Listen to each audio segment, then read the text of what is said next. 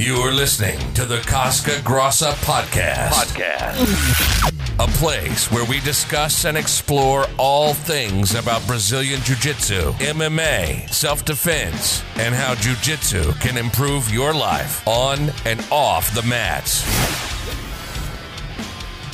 What is up, ninjas? Welcome back to another episode of the Casca Grossa BJJ podcast. I am Thiago Caval. I am your host.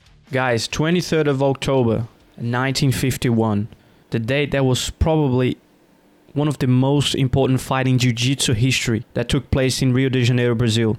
So this fight was held in Maracanã Stadium, the largest in the world at the time.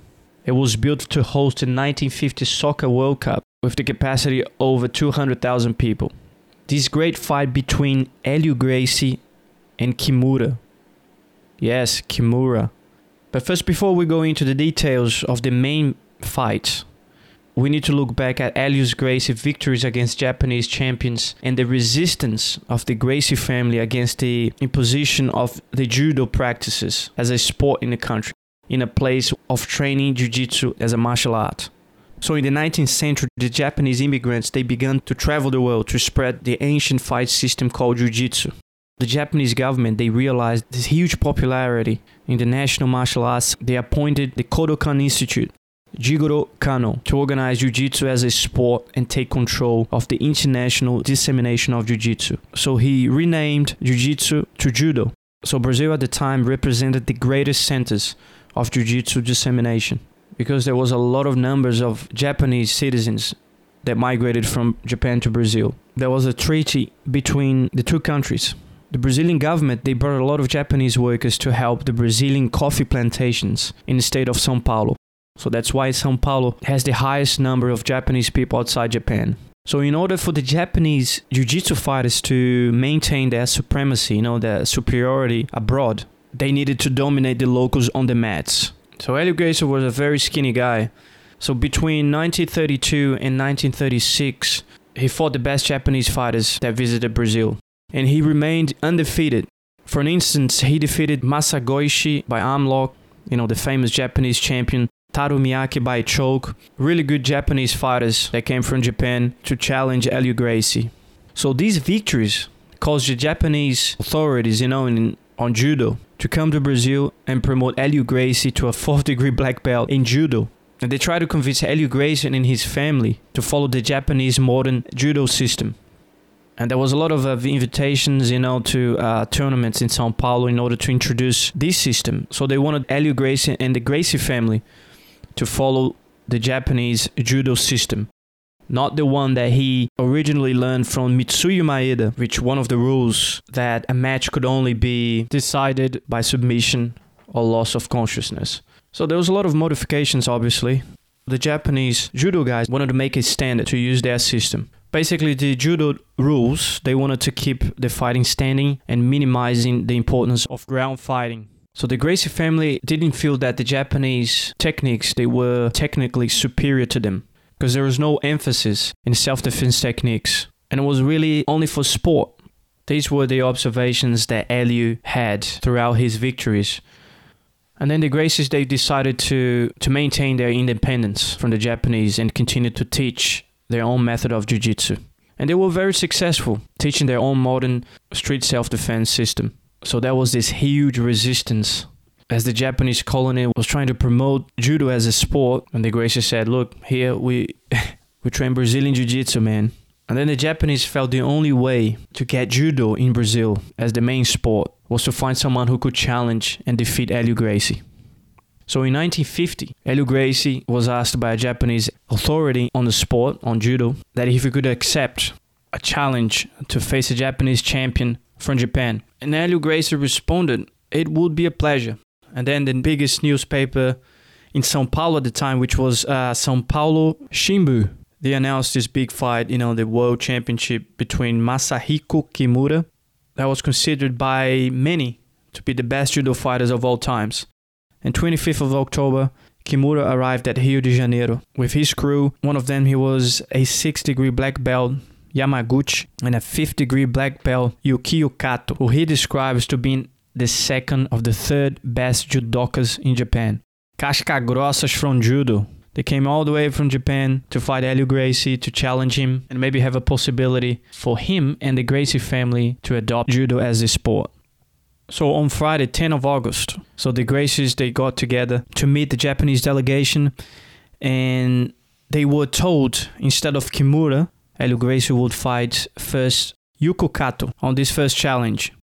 Because they argued, in case of a defeat against Kimura, Hélio would use the weight difference as an excuse when fighting Kimura. So 6th of September, 1951, Hélio Gracie, Yukio Kato, they met at the Maracanã Stadium for this match. And the match was declared a draw after 3 10-minute rounds. So Kato was more aggressive in the first round, and he attempts to knock out Gracie with a powerful throwing techniques, the judo techniques. Hélio was really good at great defenses and started to take it more offensive towards the second round, bringing the fight to the ground. Kato became very impressed with Hélio's techniques. That after the fight, he mentioned that Kato considered Hélio Gracie himself a world champion in ground fighting. Kato wasn't very satisfied with the results, and then he challenged Hélio Gracie to a rematch in São Paulo. This time, the match will take place in a ring with ropes to avoid any escapes. After a lot of throws that Kato was applying on Hélio Gracie, Kato attempted to finish the fight on the ground with chokes while passing the guard. Hélio felt the pressure. He managed to get out of that situation just because of his flexibility, and he kind of recovered the guard and applied a choke from his back that got Kato unconscious 8 minutes into the first round. That was a glorious moment in Hélio Gracie's career.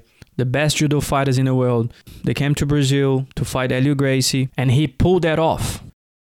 And that was the proof that BJJ could not be considered an inferior martial arts to Japanese judo. So after the fight with Kato, they tried to restore their reputation. And then Kimura finally challenged Hélio Gracie to a match. And he promised to win on the first grip with some crazy, devastating throw. So Hélio Gracie, he responded that he could resist any throw. And on top of that, he said, I'm not going to pull any guard, just to prove his point. Kimura then said, if the Gracie lasts more than 3 minutes, he could consider himself the winner. So 23rd of October, 1951, Hélio Gracie stepped onto the stage in Maracanã Stadium to face the best heavyweight in the history of judo, Masahiko Kimura. Hélio Gracie, about 64 kilos, and Kimura was 95 kilos.